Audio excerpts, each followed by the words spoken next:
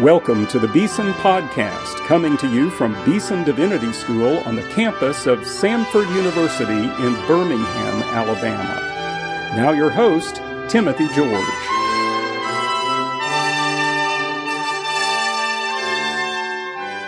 Welcome to today's Beeson Podcast. Well, you're in for a treat today because my guest on the Beeson Podcast is Dr. Alan Ross. Dr. Ross is professor of divinity here at Beeson. He teaches Old Testament and Hebrew. He's been a part of our faculty since 2002, one of my all-time favorite teachers of the Bible. Every time I hear him, I learn something new. My faith is engaged. I'm challenged spiritually. And it's a joy to talk with you today, Alan. Thanks for joining us. Thank you. My pleasure. Now, you've just completed a remarkable commentary on the Psalms. 3 large volumes, more than 2,800 pages. I think you have written more on the Psalms than most people read in a lifetime. Why the Psalms? When I was in seminary and I started studying them in class, and every time we had a class, the teachers were in the Psalms. I grew up in the church. I was familiar with the Psalms, but didn't fully understand them. They were beautiful. They had good lines in them. But until we started actually working with them, then I saw the content, the value.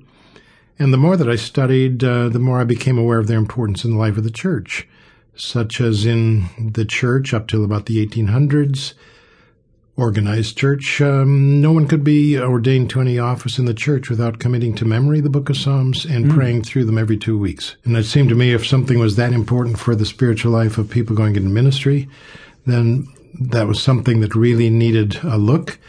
I started studying the Psalms, and most commentaries have found the favorites were given good attention, but there were others that the more I studied them, the more I realized if you dig, there's so much there that needs to be preached and studied as well.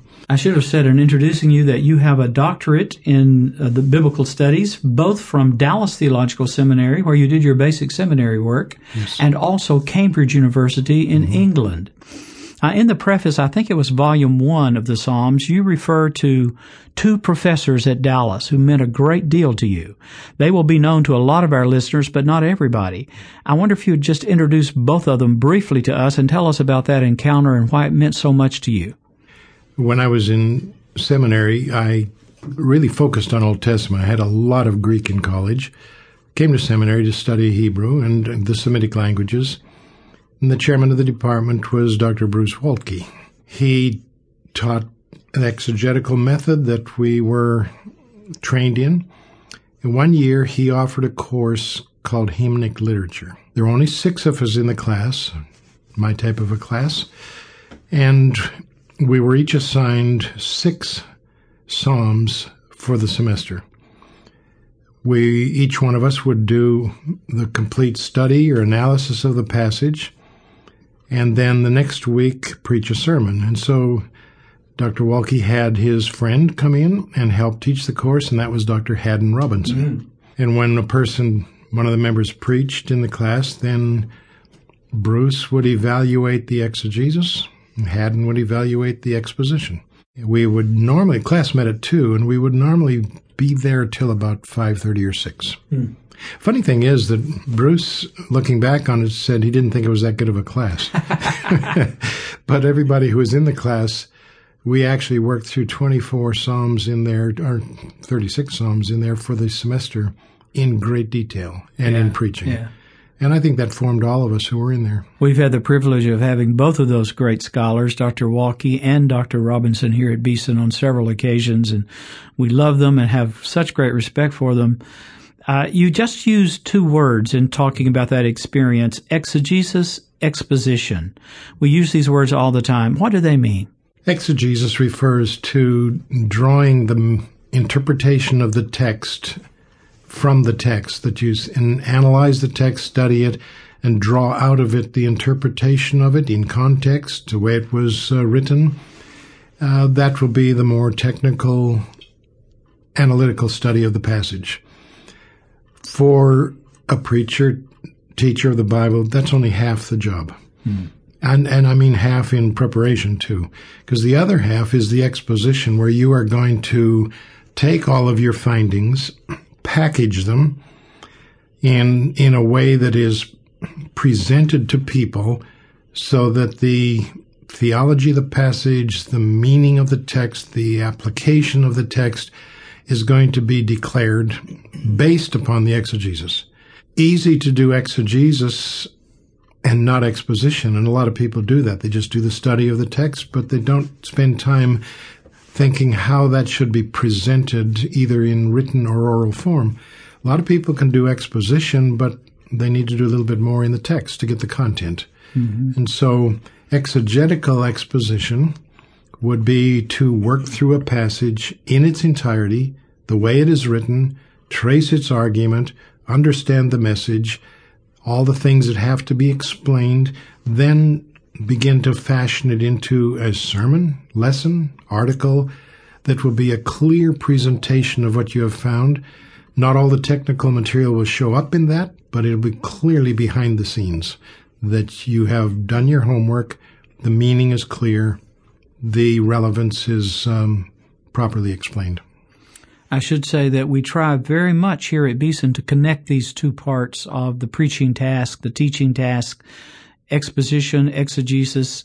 I like what Karl Barth said. In preaching, we not only should preach about the Bible, but from the Bible, which means we have to know the Bible. And here at Beeson, we put a great deal of emphasis on knowing the biblical languages. Now, I wonder if you'd say a little bit about why that's important in your view. The biblical languages, of course, would be the most precise and detailed source of your study.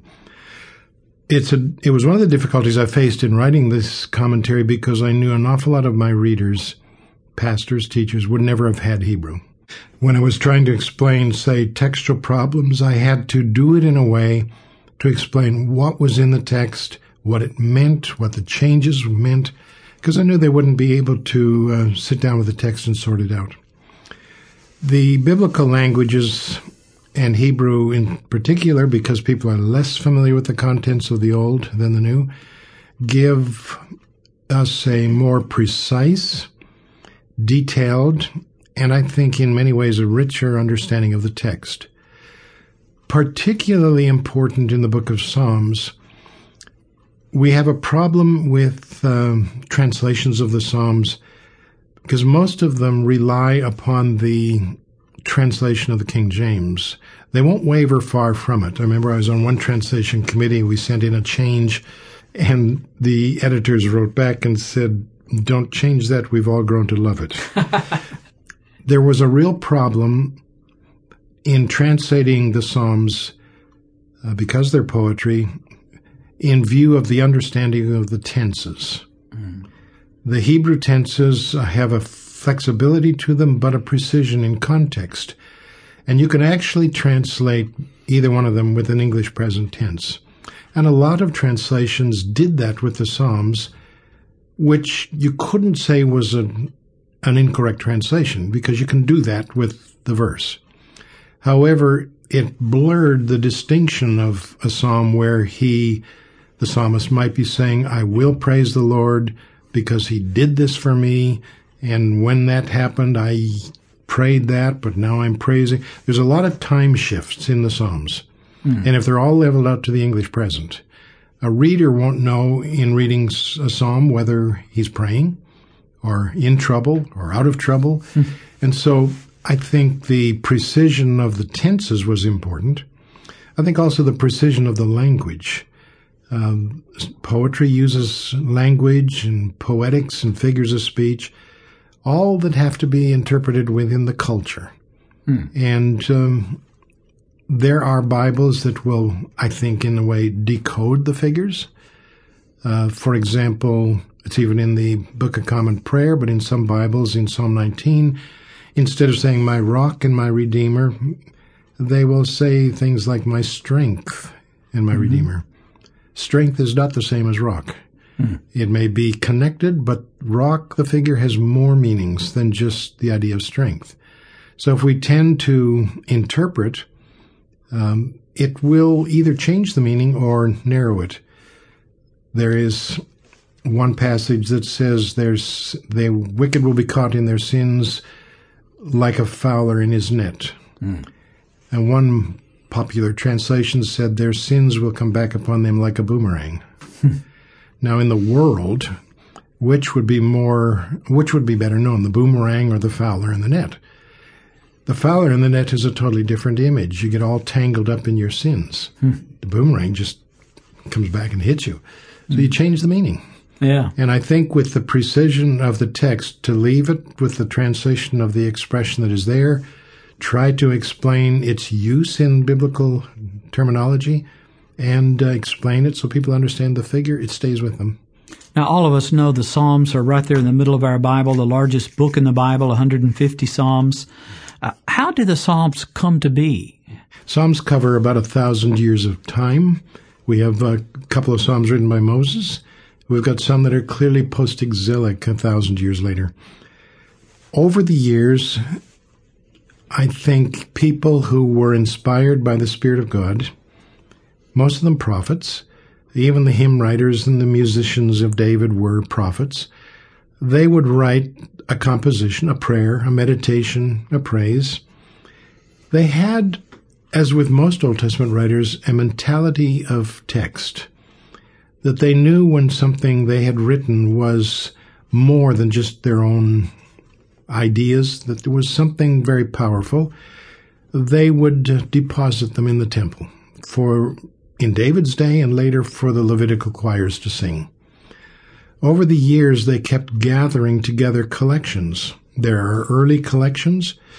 Psalm 72 ends with the prayers of David are ended. But if you go further, there's more prayers of David. So that must have stood at the end of one collection, and then later revised. In the final editing, when they had all 150, they did arrange them in the sequence of the history of Israel. So you had the first section are all really David and David's running. Then you move into the nation and its difficulties. When you get into the latter part of the book, it's more universal, what you'd expect coming back from the exile. It doesn't mean a psalm of David or Moses doesn't show up in the later, but the topics were put together. And there were lesser topics in there. So it is a merging collection over the ages. I was preaching at a church not too long ago, and the pastor's a wonderful, wonderful pastor. He says to me, these students that we're getting, he's talking about some of our students from Beeson and other seminaries too, when they read the Psalms, they find Jesus Christ all over the place. And when I was a student, they never taught us that. They taught us to fly away from that, shy away from that. Say a little bit about the Christological interpretation of the Psalter. I think in theological education, those are the two extremes. The one extreme is we don't want to see New Testament anywhere.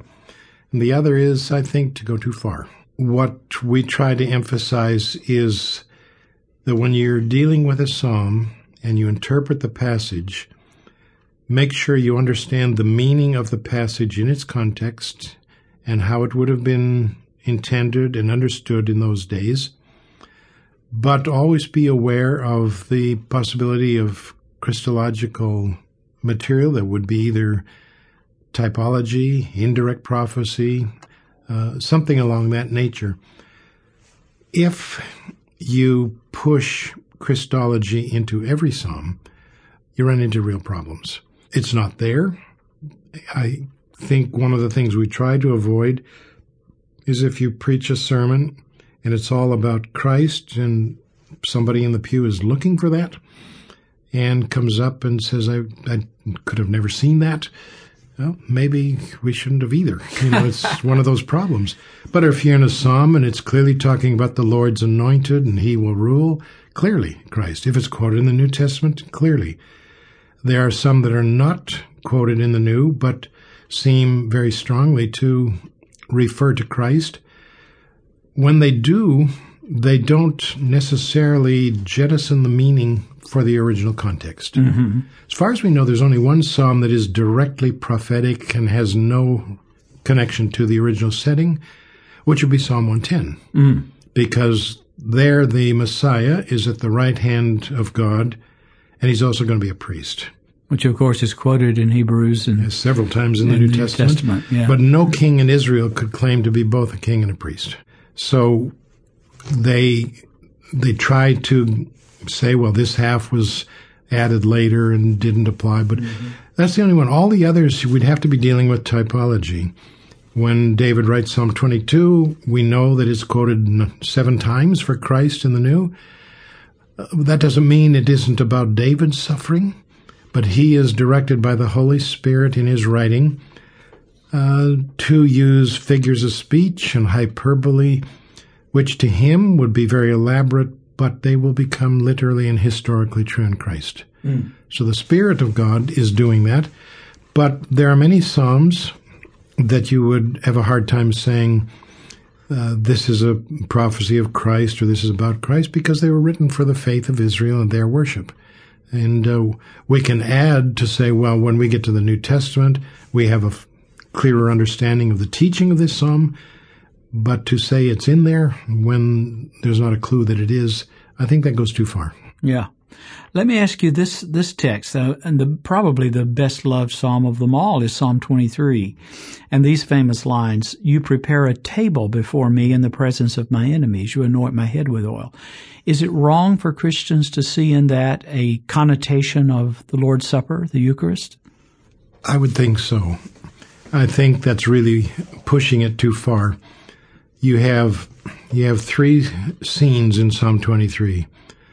The first scene is the shepherd in the field. The second scene is the host in the banquet hall. And the third scene is the Lord in the temple. Sort of an elevation as you go along. The expression preparing a table means the food on the table. In the presence of my enemies throws it off a little bit for being the peace offering in the temple or the sanctuary. It's an idea that comes out of the prophets, that even though you're besieged and people are trying to destroy you, the confidence comes that you can sit down because the Lord has provided you food to eat and a meal. And the anointing of the head is the gracious host who's welcoming you to the table. Nobody connects Psalm 23 in the New Testament to communion. I think it would be a very difficult task to make that case. It's the thing people like to do in ministry because they like to get to Christ, they like to get to the cross. But I think we create more tensions if we do too much of that, because it will destroy people's confidence in reading the Bible. And the historicity that underlies the text itself. If they look at that and say, well, I could have never seen that, so why do I even bother? I think the preacher has the responsibility not only to give the meaning of the text in its context, but also to show how he got it. And if you just say, well, that kind of fits, table here, table there, meal, that's not a lot to go on. Let me ask you a sort of a liturgical question, because I'm a Baptist, and in our tradition, and not only Baptist, lots of Reformed Christians too believe that only the Psalms should be sung in worship because they're the inspired Word of God. Hymns, they're made by human beings, so we've kind of gone past that controversy. A lot of us, there's still some Psalms-only traditions out there. But say a little bit about singing the Psalms, or in some traditions like the monastic tradition, chanting the Psalms. They were music. They were written to be sung, either congregation singing or the Levitical choirs. We wouldn't like to sing them according to the instruments they had, and that would be very cacophonous and loud, and they didn't have the melodies back then. Chanting, or if you don't mind, rap, would become a lot closer to the way they would do it. You get even in classical Greek, the storyteller singing Homer, to the community. It's kind of a rhythmic chant to it. But they were to sing because in the singing, you are elevating your voice, your focus, your concentration on the words and on the harmony with other people, rather than just reading it carefully. One of the things that drew me into more liturgical worship was choral evensong in Cambridge, because you would sit in the choir, that's in the cathedral area, and you'd have this huge psalm book open, just the words, and the choir would sing that psalm, and you could study the words as they were singing it, and you could sing along. Took them twice as long to get through the psalm. But it was the way that they elevated the language, elevated their participation, focused together. Stephen Ford has a book, Self and Salvation, is a chapter on singing, where in singing you develop more unity and more of a deliberate expression than in any other way. You have to wait for the other people to sing together. You have to interface with the way they're singing, the way you're singing, and you're going to draw out the ideas longer, focus on them, feel them, sense them, because it's beautiful poetry. Down through the ages, they became the hymn book. In the church that I grew up in, we had regular hymn books. It was Baptist, German Baptist. We had regular hymn books, but there was also a little hymn book that was just the Psalms. It was translated for hymn singing. There was no music in it, so we had to know what melody they were going to play. And you would sing that. It was at least one way of saying that everything that you are singing is 100% Word of God. Other hymns aren't necessarily that high of a percentage, but it was one way also that we truly did learn the content of the Psalms. People remember the music much more than they remember our sermons and lessons. So if you grew up with these kinds of hymns, and if it's the book of Psalms, there are many books of Psalms out there that have musical scores written to them that churches could use. And I think it would be a great step, not backwards, but in the right direction, to sing more of the Psalms, because it is the inspired Word of God. And in some ways, the return of contemporary music, as we call it, much of it is psalm-based or psalm-like, of varying quality, it has to be said. But it's a good thing to hear the words of the Psalms being used in worship in that way, even if the music sometimes isn't as exhilarating as it could be. Depends on the listener, I guess, whether it's exciting. If you're used to a ram's horde blasting, maybe it's okay. I like your connotation of rap. The Psalms is rap. There was that rhythmic chanting and telling the stories and whatever. I think that with the Book of Psalms, they should be sung. A lot of the modern choruses will select sections from the Psalms, and I find a lot of them that will select, like in praise psalms, the call to praise. And they'll sing that. But they don't include enough of the cause for the praise.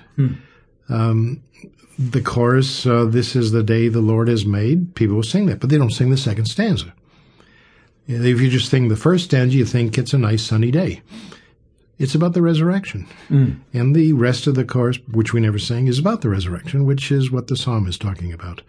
So I think if I had a musician in the church I was working in once, I said, why don't you just write more stanzas? Why don't you fill in more of the details there rather than just singing that one over 5 times? But it's a step in the right direction to be able to sing, because then those passages will be set in the minds of the worshiper. The Israelites didn't have Bibles. They had to, by memory, from singing and from hearing the Levitical choirs, learn them. And then they could sing or chant along the way. We're almost out of time on this podcast, but I wonder, Alan, if I could ask you to read Psalm 133 for us, only 3 verses, and give us a brief exposition about what this wonderful psalm is all about. Psalm 133 is in a section of the Psalms which is called the Pilgrim Psalms. The focus would clearly be the journeys to Jerusalem for the great festivals. And this little psalm, very brief, comes towards the end of it. What we have to do when we're reading a psalm or studying it is to determine fairly quickly, the more you study with the Psalms, you can do it quickly, what the subject matter of the Psalms would be. This psalm reads, "Behold how good and how pleasant it is for brothers to dwell together in unity. It is like the precious oil upon the head, coming down upon the beard, even Aaron's beard, coming down upon the edge of his robes. It is like the dew of Hermon coming down upon the mountains of Zion. For there the Lord commanded the blessing, life forever. We have an easier time with this psalm because it's short and not so complicated. The subject matter is the brothers, we would mean by that the believing community, dwelling together. And that's the topic. We would have to ask when and where that is intended to be. If it's just living in the land with Jewish neighbors, that may or may not be good. It seems that in a pilgrim psalm, and especially with this psalm talking about how it's in Jerusalem, in Zion, where the blessing of the Lord is, that we're probably talking about their going up to Jerusalem and dwelling in Jerusalem for the great festivals. That would be a week in the spring, a week in the summer, 2 weeks in the fall. And their dwelling together in the presence of the Lord is described as good and pleasing. Good in the sense that it is edifying, life-giving, appropriate to the faith. And pleasing means that it's appropriate, it's fitting. We have plenty of examples in the Old Testament where the people of Israel dwelt together and either were obnoxious, fought, couldn't stay together. But when we look at this passage, if they go to the sanctuary, they have to come repenting, expressing their faith, developing the kind of spiritual harmony that you would expect, and that would be very good and very pleasing for them to be there together. The comparisons enforce the idea that it's got a religious scent in mind. Their dwelling together, it's like the oil that is on Aaron's head, Aaron representing the priests, the anointing oil of the priests, which is sanctifying of the oil, so that the priests would be there, sanctified to do their duty, to sanctify the people through the sacrifices. So the people coming in there to dwell are going to be people who have gone through the ritual, through the liturgy, been duly sanctified, at peace with one another, forgiving one another. That's the healthy spiritual unity. But the emphasis in verse 2 and also in verse 3 is coming down. It's the oil coming down on the beard of Aaron, all the way down to his collar, a lot of oil. But the coming down reminds us that the anointing came from God. This is not something that is a man-made enterprise or ritual. God ordained it. God is setting the priests aside for them to sanctify the people. So it's all from above. The other illustration in verse 3, it's like the dew of Hermon, Mount Hermon being the high mountain in the far north, very heavy with dew and rain. Its dew never came down to Mount Zion. It's too far north. So I would think he's saying that the dew that is like what you find on Mount Hermon, heavy dew, very heavy, which would water the earth, that also comes down, and it comes down from heaven. God provides that, and it's going to come on Mount Zion. People don't realize it, but Jerusalem gets more moisture, more rain in a year than London, England. Just all runs off and goes down into the Dead Sea. But there is plenty of moisture that God gives in the rainy season to bless the people, which is why they're there in the sanctuary. They've come to give thanks, to pay their tribute, to pay their tithes, to bring their grain, whatever it is. So here you've got the spiritual blessing from God, which sanctifies them, and the physical blessing from God that gives them their abundant and wonderful life, both coming to be a blessing at Mount Zion, so that the people who are there are the devout believers, rejoicing the spiritual and earthly provisions of God, sharing their faith with one another, singing all these songs, being right with God. That's the glory of the unity of the people of the faith. It's not necessarily just the community they live in at home, but this is in Jerusalem where the blessing is. How good and pleasant it is when the people of God live together in unity, like the oil on Aaron's beard, like the dew of Hermon coming down from above. Wonderful exposition of a great jewel of a psalm near the end of the Psalter. My guest today on the Beeson Podcast has been Dr. Alan P. Ross. He teaches Hebrew and Old Testament here at Beeson Divinity School. Our beloved colleague, he is the author of many books on the Bible and Scripture, most recently a 3-volume remarkable commentary on the Psalms, published by Creakle Publications, and even more recently than that, we didn't get to talk about it today, a new commentary on Malachi. Malachi, Then and Now, published by Weaver Books. Thank you so much for this conversation, Alan. No, thank you.